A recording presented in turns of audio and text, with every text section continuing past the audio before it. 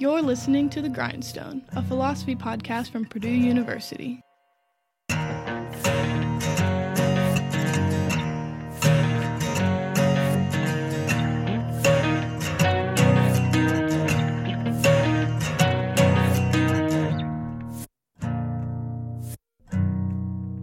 All right, welcome everybody to another episode of the Grindstone Podcast, the official podcast of Purdue University's Department of Philosophy. I am your host, as always, Matthew Kroll. I am a postdoctoral research associate in the Department of Philosophy and the Research Data Libraries.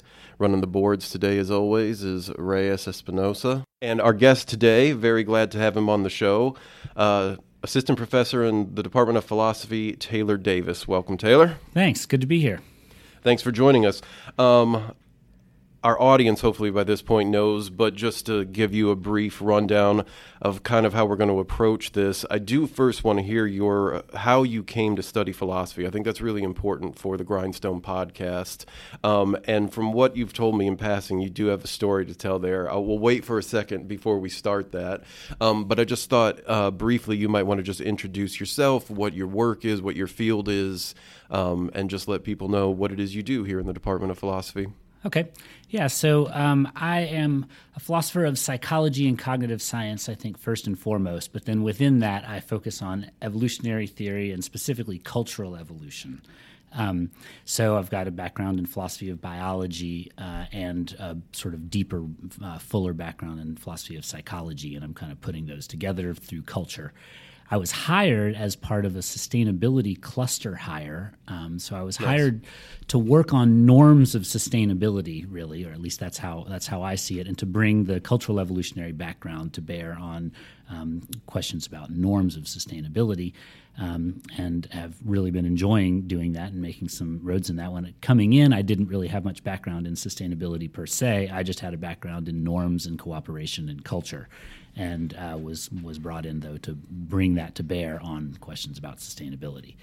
So that's roughly what I do, where I come from. Real quick, what's a cluster hire?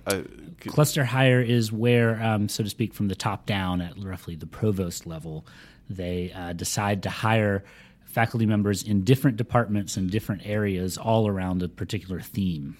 So in this case, the theme was sustainability. But we ended up hiring people in industrial engineering and civil engineering and political science and psychology and anthropology and philosophy, forestry and natural resources. So hired people from all over the place, all to kind of make up something of a team, a loosely defined team. And we're sort of figuring out how tightly or loosely defined it is as we go. But that's already led to some really good collaborations, and it's your background in cooperation, I'm sure, helps in this sort of collaborative space, right? And then also working with scientists from across all kinds of different areas set me up pretty well to be in an interdisciplinary group. Nice, that's awesome. So if I understand you correctly, like let's say there's 10 hires in this cluster hire, and there might be 10 different people, and they all work in 10 different departments or whatever, but you're sort of part of this kind of cohort where there's supposed to be ideally some sort of collaborative research or discovery happening with you and the other people that are part of this cluster. I mean, is that sort of part of the expectation that you guys exactly. work together? Yeah, that's the idea. Nice. So going back then a little bit just to, your life, even like as an undergraduate or a grad student, just quick question, did you major in philosophy as an undergrad? No, you did not. All right. So tell us then, how is it that you came to study philosophy? So I came into philosophy, so to speak, sideways. So I still work on, as I said, philosophy of psychology, and my undergrad degree is actually in psychology. And so what happened to me is I was very interested in certain theoretical issues in psychology and really frustrated, actually, with the way they were approached in psychology as a field. And in particular, I was just frustrated with the lack of interest in evolutionary theory among the psychologists that I had worked with and known, and in the field in general. I think in my whole undergraduate major, there was one 15-minute lecture on what was then the emerging field of evolutionary psychology, and that was it for evolution in my whole undergraduate major. And to me, those were the most interesting questions in psychology, were ones about evolution. Okay. So I was frustrated that I couldn't approach those issues very well from within psychology, but more broadly, I was frustrated that it's frankly, a fairly atheoretical discipline. The way it looks to me is so if you're a biologist and you're studying spiders in the rainforest or something like that, nobody really cares about the spiders in the rainforest themselves. You're interested in the spiders as a model species. They represent some larger principle or some larger set of issues or dynamics, culture or evolutionary dynamics or something like that. And so you're using them as a model species to find out other more general things. And so you're interested in more fundamental theoretical issues, and that's why you're looking at that spider. In psychology, things are completely different. People are interested in the model species. It's not a model of anything. The species itself is the object of interest. And so, in a sense, what psychology is a big bag of, or like just a sort of loose collection of interesting facts about people, because facts about people are interesting in themselves. You don't have to tie them into something more theoretical. And gradually, as psychology has evolved, the form that's taken is that what almost everybody is interested is finding new sexy things that we didn't know people did before. But that means it's a science of observation. It's all observation all the time. It's all doing new experiments to find some new thing that you wouldn't have thought of otherwise. And nobody's really that interested in what the theoretical payoff of those findings are because, hey, they're people. The findings are already interesting in the first place. That, I think, actually has it has a positive side in the sense that, well, there are lots of psychologists, and psychologists can get jobs doing lots of things like educational psychology or organizational industrial things. On the other hand, it's really detrimental to the science itself because I think the fact that so much of what happens goes on without regard for larger theoretical concerns makes it generally a sort of atheoretical discipline. And so I was really interested in theory and the role of theory, again, evolutionary theory in particular. But I really think the problem is that in psychology, they're not that interested in theory in general. Obviously, this isn't true of every single psychologist, right? Sure. But it is absolutely true, I think, of the discipline on the whole. Yeah. And so basically, in a way, I got out of psychology so that I could do theoretical psychology. Okay. Because nobody would hire me to do theoretical.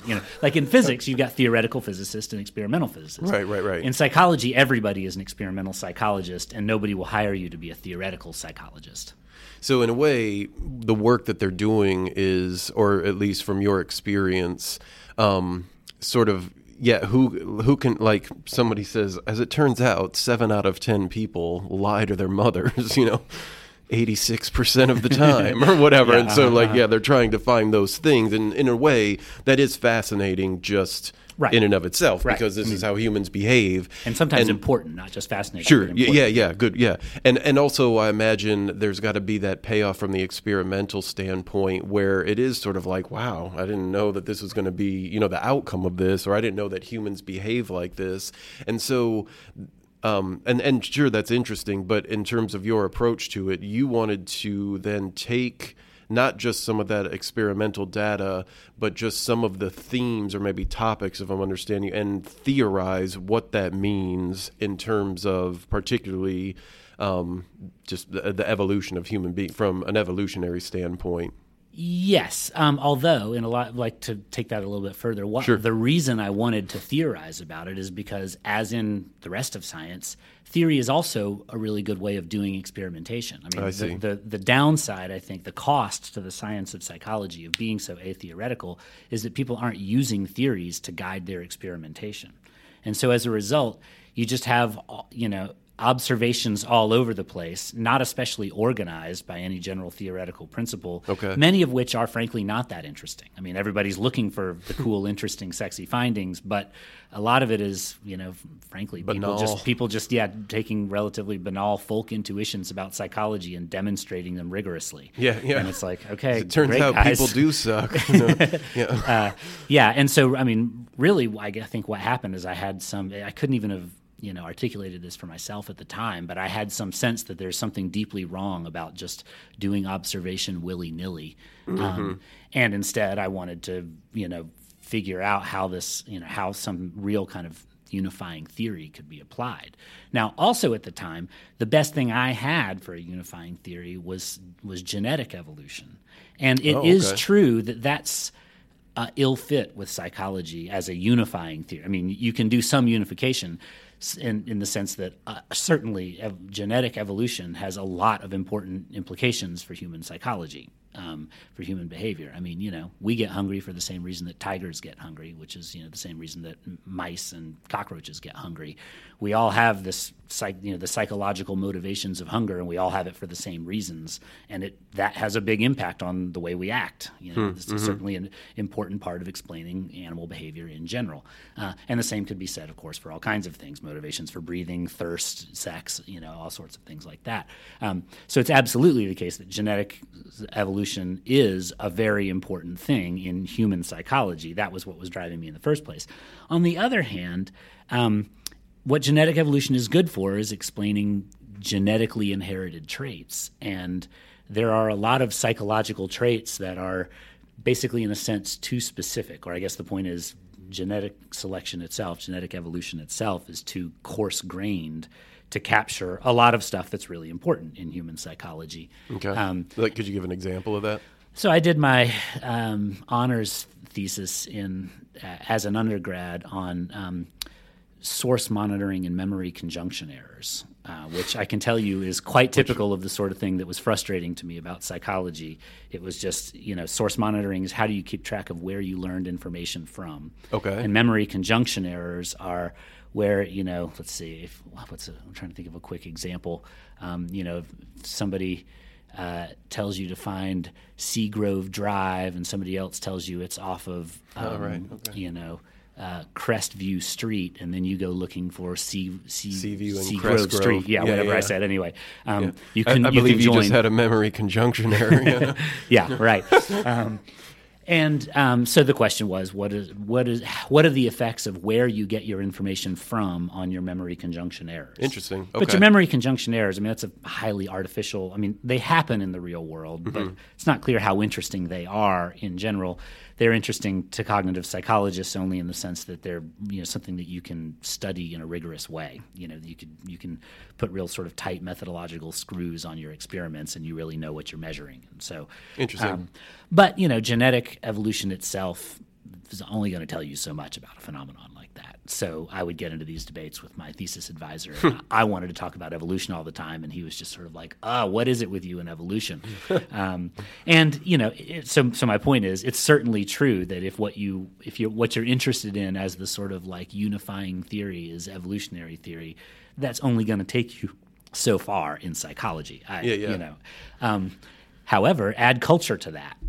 Now, I'll go ahead and say, even then, it's not like that's necessarily going to explain everything you want to explain, but the scope and the level of the fineness of grain that you get out of an evolutionary perspective when you add cultural evolution to genetic evolution, and you can think about evolution as a co-evolutionary process between genes and culture, now you can start talking about a whole lot more and get a lot more specific and a lot more fine-grained in the way that you look at psychology from an evolutionary lens.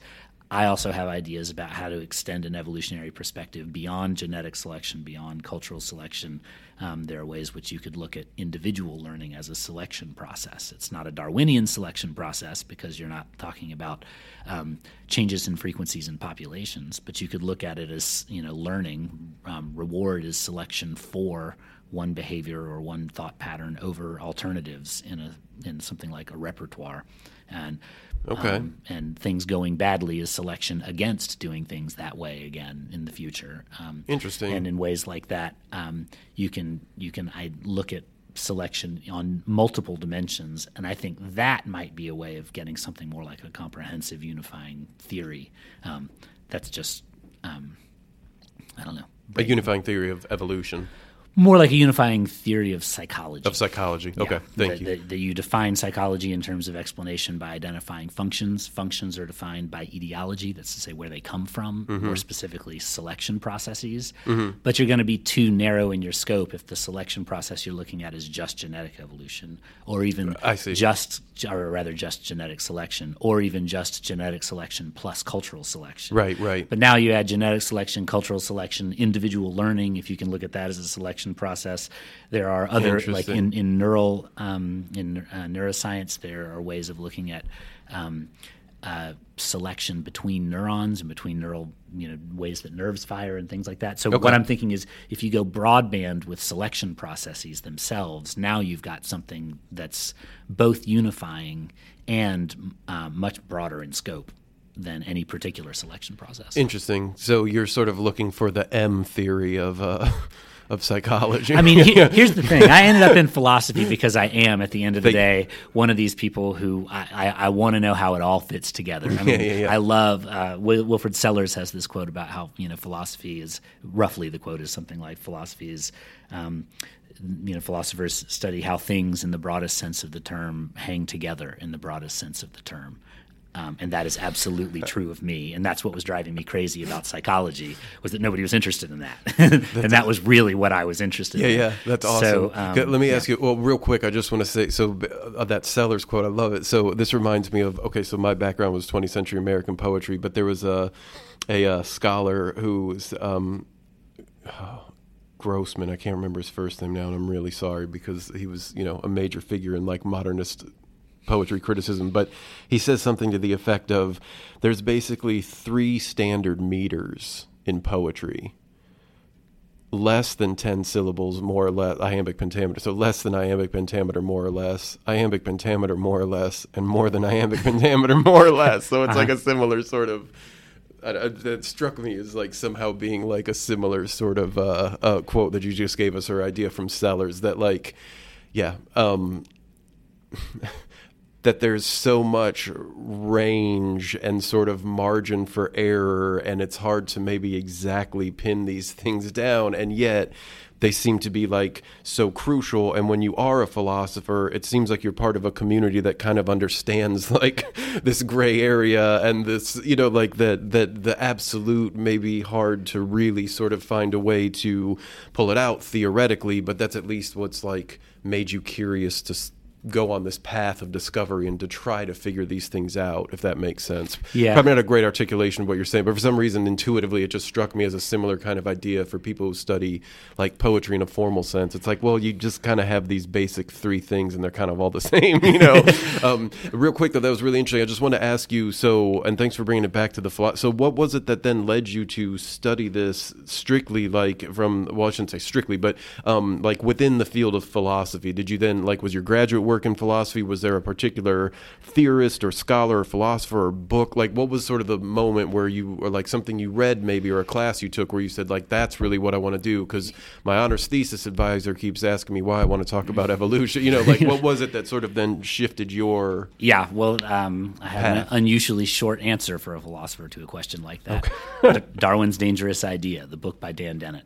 I was working at Emory University in the psychiatry department at Emory University in the years after I graduated from undergrad, and one of the doctors that I worked for there found out that I was kind of an evolution buff, and he was too, and he was like, "Oh, you got to read this book by this guy Dan Dennett." Who I had never heard of Dennett at the time. And you weren't a grad student, though. Sorry, but you were just working in the department. Okay, so you're just working, making a living. I was like working in the office, basically, Nice. At the psychiatry department in the med school at Emory, and nice. So then I went and got Darwin's Dangerous Idea and started reading it. It was like, holy cow, you can write books like this as a philosopher? Sign me up. Yes, sir. Like, that's all I need to know. That's awesome. Because, it was all about cognition and psychology, and it was all about how important evolution was for making sense of cognition and psychology and all those sorts of things. And it was like, oh, yeah, this is what I've been looking for.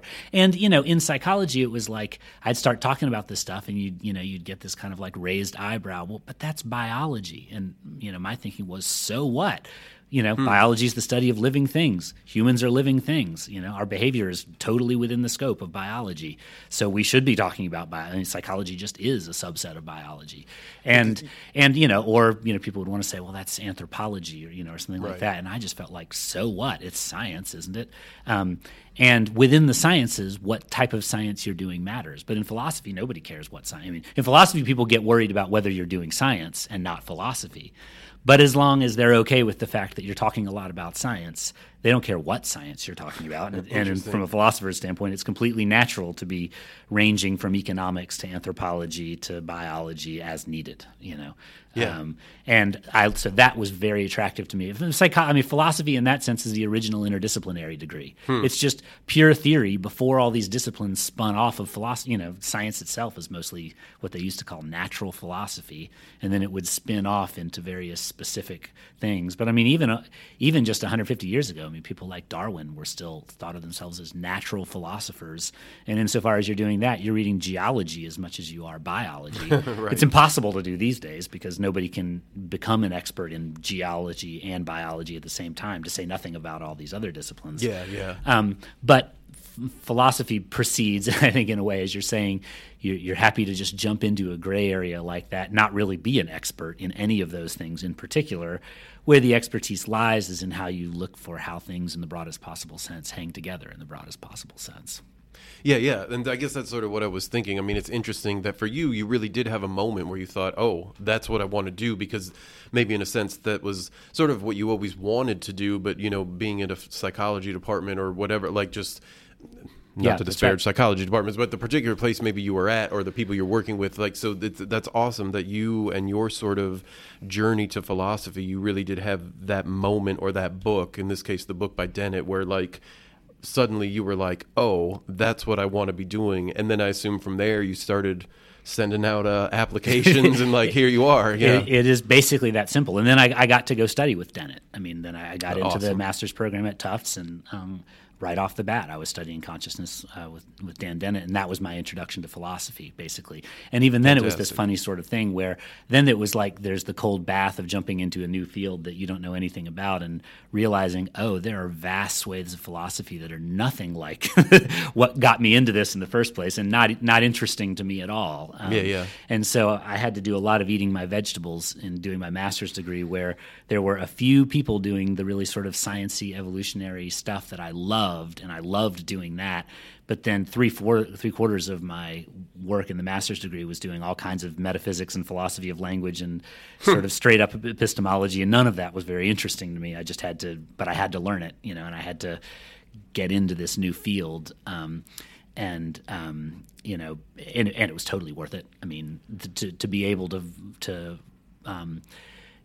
first of all, I was frustrated by all those things when I was just encountering them for the first time, really didn't appreciate them, really didn't know enough about them, and didn't really understand what they had to offer, even me, much less what they have to offer more broadly in general. Interesting. And as I was forced to grapple with those kinds of issues, I began to see their sort of utility. And broadly where it all came is that, there are still ways in which I have, I do a lot of work still with scientists. That's still my primary focus. I'm trying to apply, basically what I'm trying to do is apply philosophical training to scientific questions, partly because in the sciences it's like pure conceptual work doesn't even exist. It's like not even on people's radar. Even fields that do have a good balance of theory and observation, like biology, I think it's a very good balance of theory and observation. Okay.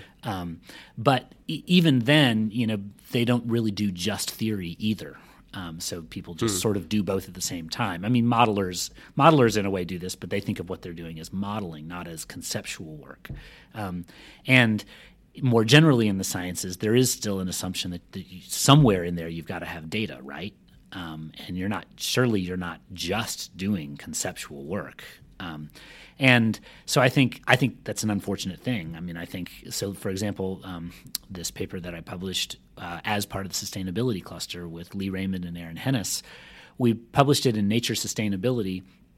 And in my mind, this was just a theory paper. I mean, we were doing scientific work, but we were applying a new theory in a specific context. So it was all about just theoretically, what does cultural evolution have to offer the science of sustainability?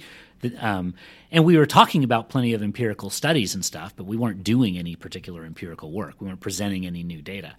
And the journal, Nature Sustainability, was interested in the paper, but in the end, we had to call it a perspectives piece. And most journals are like this. They have a what they want to call a perspectives or an opinion section or something. And they kept wanting to talk about it as an opinion piece, and that drove me crazy because it's not an opinion. It's an argument. Like there are reasons why this is the right conclusion.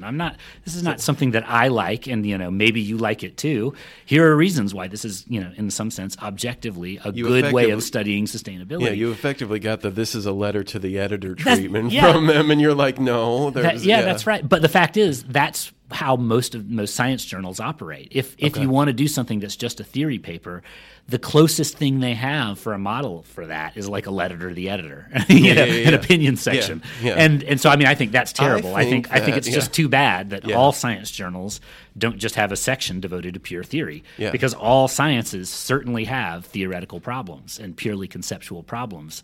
So the flip side of this is philosophers are not experts in all the empirical facts of any particular discipline. What they are experts in is theory itself.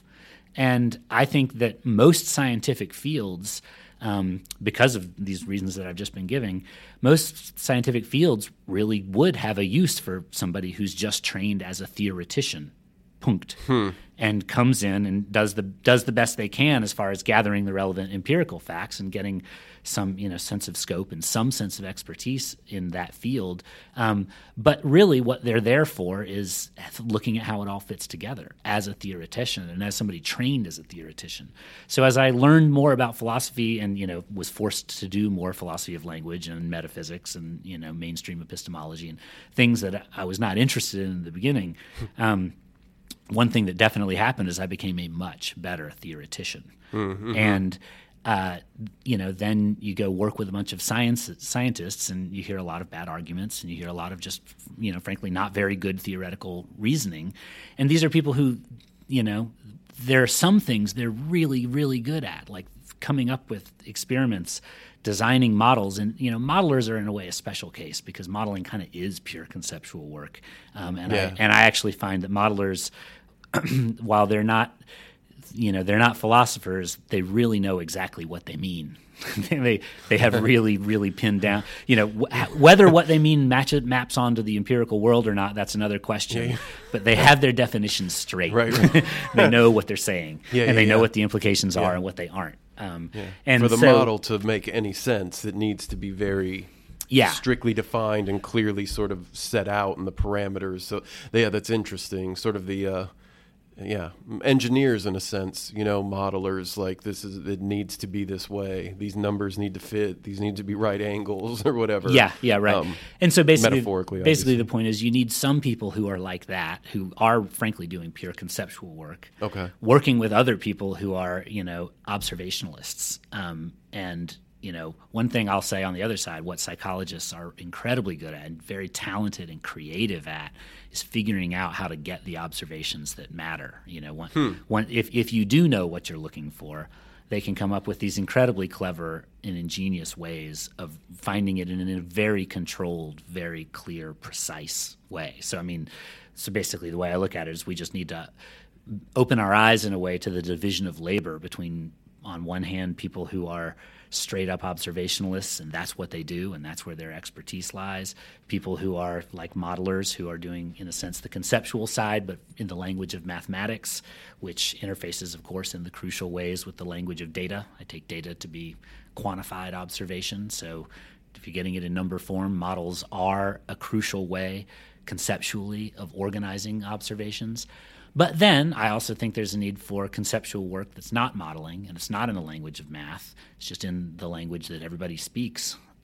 It's in verbal terms. And you think about how different models fit together. You think about basically the theory on which the models are based. The theory that gives the models its definitions and its reasons for relating the variables in the way they are. And so the basic breakdown here is I take theoretical work in the sense in which philosophers are trained in pure theory, and things like modeling to both be, so to speak, conceptual work, independent from observation. But they're not the same kind of conceptual work. And basically, I just think science needs all three of these things. That's awesome. Now, I want to come back to this article, if I may. So the title of the article is Cultural Evolution of Normative Motivations for Sustainable Behavior. And again, the authors are yourself, obviously, Aaron Hennis, who is here at Purdue, I believe, in the psychology department, and Lee Raymond is in political science, if I'm correct. Mm-hmm. And that was in the journal Nature Sustainability. And I think we can all agree it's one of the best letters to the editor I've ever read. No, this was really good. So just to ask you a couple questions in the time we have left, just a couple questions about some of the terminology and some of the conceptual framework and theoretical framework that's at play here. And then I have a question that maybe we can wrap up on eventually. I'll get there, but a frustration I have, and I'd be curious with your expertise in this, like a way we could think about it. So first, I thought this idea of the dual inheritance theory was really interesting. I thought if you wouldn't mind, maybe just explain to the audience what the dual inheritance theory is, and how that applies. Not only, you've sort of been talking around this, but in this perspective piece in Nature Sustainability, but also then. Just what the motivation was maybe for you guys to apply it in this particular way. Okay, yeah. So in studying cultural evolution with Dan Dennett, I was exposed to the meme theory of cultural evolution, which is still, in a sense, unfortunately, in popular life, still what most people think of as cultural evolution, to the point that even scientists, many scientists, when they think of cultural evolution, that's really the only version of it they know. That's unfortunate because that approach to cultural evolution, frankly, isn't the best one. The dual inheritance theory has been far more fruitful and, so to speak, accurate. It has actually spawned a whole wide range of new empirical observations, made a new range of empirical predictions that then people have gone and looked at and have actually been borne out and confirmed. And the meme theory has a sort of metaphysical grip, and it sounds cool and sexy and interesting, but it has not really done much from it hasn't really paid off in any real way scientifically. And in a nutshell, like what if someone who was applying the meme theory, like what does that look like? Yeah, the difference is in the meme theory, you're looking at cultural representations, beliefs, or cultural norms as memes, which is to say, they are replicated. And this is coming off of the model of genes replicating each other. And so when you're looking at how cultural beliefs or practices or norms spread and which ones are more successful than which other ones, so which ones spread at the expense of other ones, you're conceiving of that in such a way that each cultural variant or each meme is in a population of memes. And when a meme gets copied, it's reproducing itself in the way that an organism is reproducing itself. But when you do that, when that's your model of a trait being passed from one individual to another, when you create a new copy of the trait, you also create a new individual in the population. So when you're looking at cultural transmission as replication like this, what you're doing, the meme is a biological individual. And when a meme replicates itself, another biological individual pops up. And the population that you're looking at is a population of memes taken as their own individuals. Okay. The dual inheritance theory differs from that in that you never really talk about the meme as an individual in its own right. The cultural trait it's not its own individual, it's a trait of an individual, a human being. So the population that you're looking at is a population of people, humans, not a population of memes. And when you're talking about a trait being copied or transmitted from one person to another, the way to look at that is not replication, but just inheritance, just like in genetic inheritance. So whereas you get your, let's say your hot temper, you can inherit that from your parents genetically. Check. And when you do that, in the course of that, that inheritance was also the result of creating a new individual in the population, a new person, if you're the one doing the inheriting. Alternatively, if you inherit your hot temper from your parents, not through your genes, but by learning, just by seeing that this is the natural way to respond to the world, by getting angry about it quickly, then from the dual inheritance perspective, a trait is getting copied from one individual to another, the parent to the child, but no new individuals are appearing in the population. The same number of individuals are already there in the population, the parent and the child, but the frequencies of traits are still changing because now that trait has been copied from one individual to another, so it's a little bit more frequent in the population than it was before. Interesting. Okay. So the dual inheritance approach to cultural evolution says you've got people, that's your population, they've got traits, and then there are two ways of inheriting traits, genetically or culturally, by learning. And so cultural evolution and cultural selection focuses on traits that are transmitted by learning, and genetic evolution and genetic selection are due to traits that are transmitted genetically through reproduction. And those two can affect one another. Yeah, they're two completely different Darwinian processes, but because they're different, they can be causally related. Okay. And in fact, they are causally related. And so you end up with these co-evolutionary relationships where you can get, feedback loops and things like that. Between genetic evolution and cultural evolution, where the genetic evolution affects a certain trajectory of cultural evolution, but then after a while that trajectory of cultural evolution then feeds back and changes genetic selection pressures in various ways. Interesting. So take norms, for example. Norms are culturally inherited traits. People learn what's right or wrong from the people around them. You're not just born thinking that it's wrong to run right through a stop sign or something like that. You learn norms from the people around you. You learn to say please and thank you. You're not born saying that. And so those are culturally inherited traits, so the relevant selection process is cultural, not genetic. But after a while, selection acting on norms can create a situation where a certain norm is very common in the population. So this is norms against murder, norms against stealing, norms against adultery, all kinds of things like that. And what I mean by a norm, the way I would define a norm, is basically culturally transmitted enforcement. So norms are ways that we enforce behavior on each other, that we learn from each other. And enforcement mostly takes the form of punishment or reward. Either way. Reward is also enforcement in the relevant sense. So if you have cultural selection acting on a norm, over a period of time, what that does is stabilize within a population a practice of enforcement. Those enforcements matter for genetic evolution. Getting thrown in jail for a number of years is bad for your genetic fitness. Getting hung or having your head cut off is even worse for your genetic fitness. Although it might make you look better. Yeah. So basically the idea is that normative enforcement imposes very strong genetic selection pressures. Yeah. So as a result, we have genetically evolved a number of psychological traits for dealing with norms. So there's this co-evolutionary interaction between first, just general abilities for social learning, which set up the process of cultural evolution, which then allows individuals to learn. One thing people learn from each other is enforcement practices, norms. Once you do that, that then changes the genetic selection pressures in a way that makes people better at identifying norms, better at learning norms, better at following norms, more motivated to follow norms, more motivated to enforce norms on other people.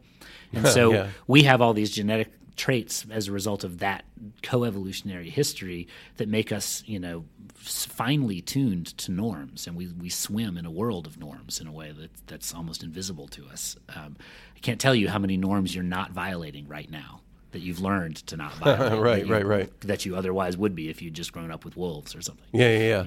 That's awesome. So in your last couple minutes here, because I know you have things to get on to do.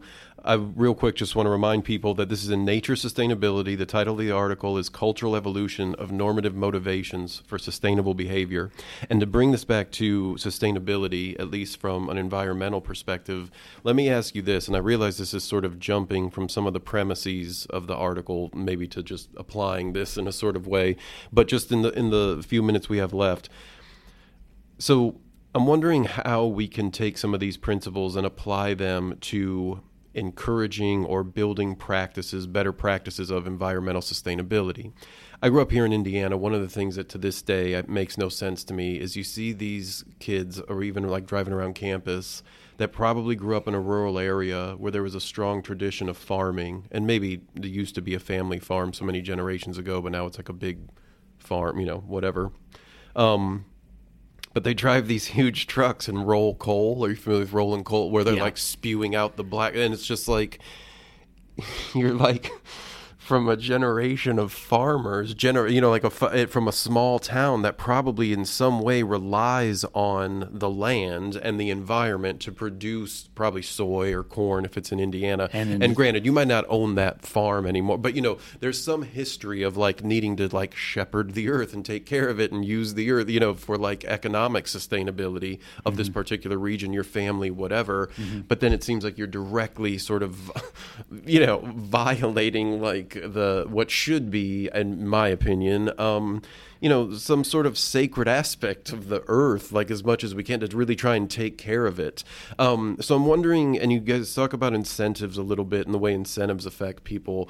How do you think we can apply some of this theory to maybe incentivize, or maybe I should ask you, do you think we need to try and incentivize sustainability, or do you think we can somehow just through this evolutionary process build a practice whereby it just becomes a sort of norm where people say treating the environment poorly is just the wrong thing to do. It's just a bad thing to do. Do you think that we will ever get to that place? Do you think we should avoid that? Do you think we need to incentivize this behavior? Like, how do you see that maybe playing out, especially recently, as I'm sure you know, the report that came out recently that says, the 2-degree mark is really, we need to shoot for 1.5 degrees because the difference between 1.5 degrees global warming or whatever is even worse than 2 degrees and things like that.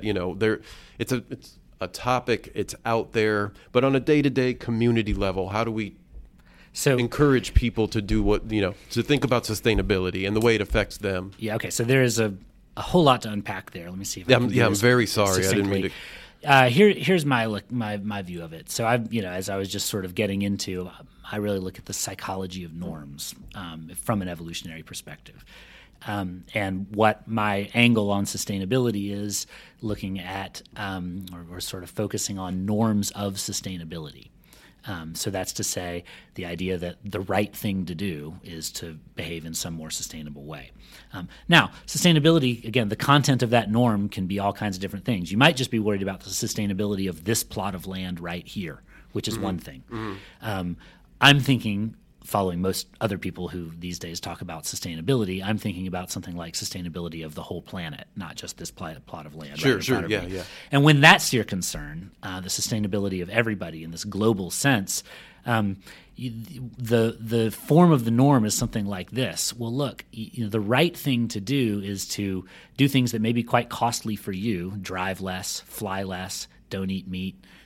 Use a reusable water bottle instead of buying a new water bottle everywhere you go, something like that. All of these things, turn off your lights, all of the costs that people are asked to pay for the sake of sustainability.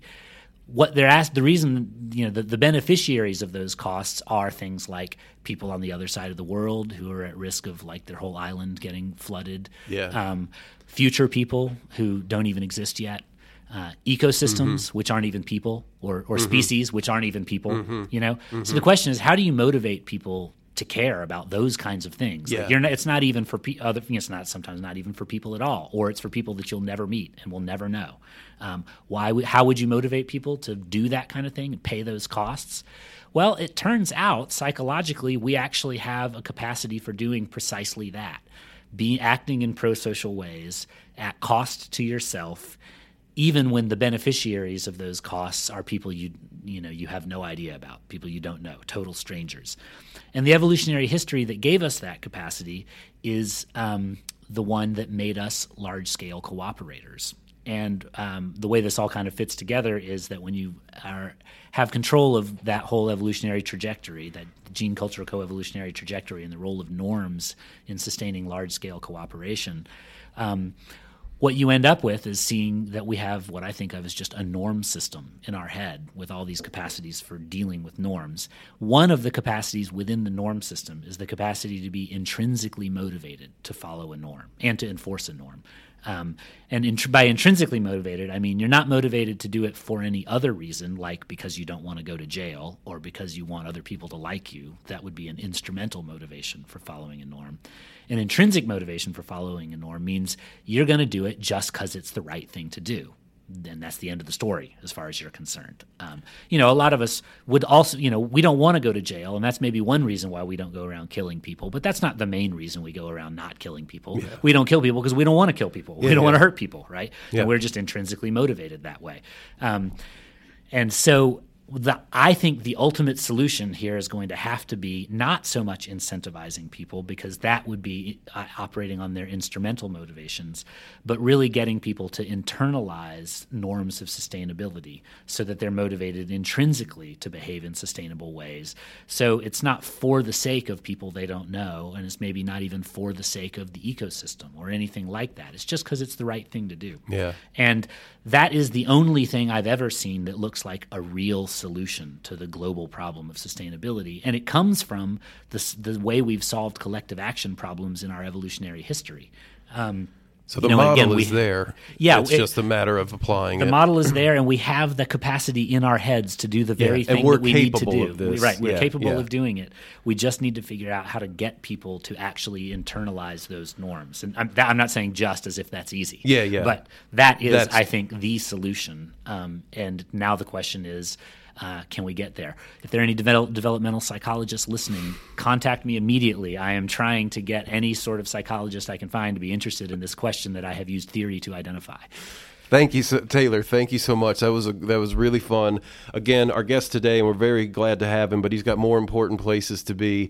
Assistant Professor, Purdue Department of Philosophy, Taylor Davis. Again, Nature Sustainability is the journal, and this is a piece he co-authored with Aaron Hennis and Lee Raymond. It is Cultural Evolution of Normative Motivations for Sustainable Behavior. Taylor, thanks so much for stopping by. We really appreciate it. Thanks a lot. It was a lot of fun talking to you. The Grindstone is brought to you by the Department of Philosophy at Purdue University and is supported by the College of Liberal Arts at Purdue. Our intro and outro music is by Al Turity.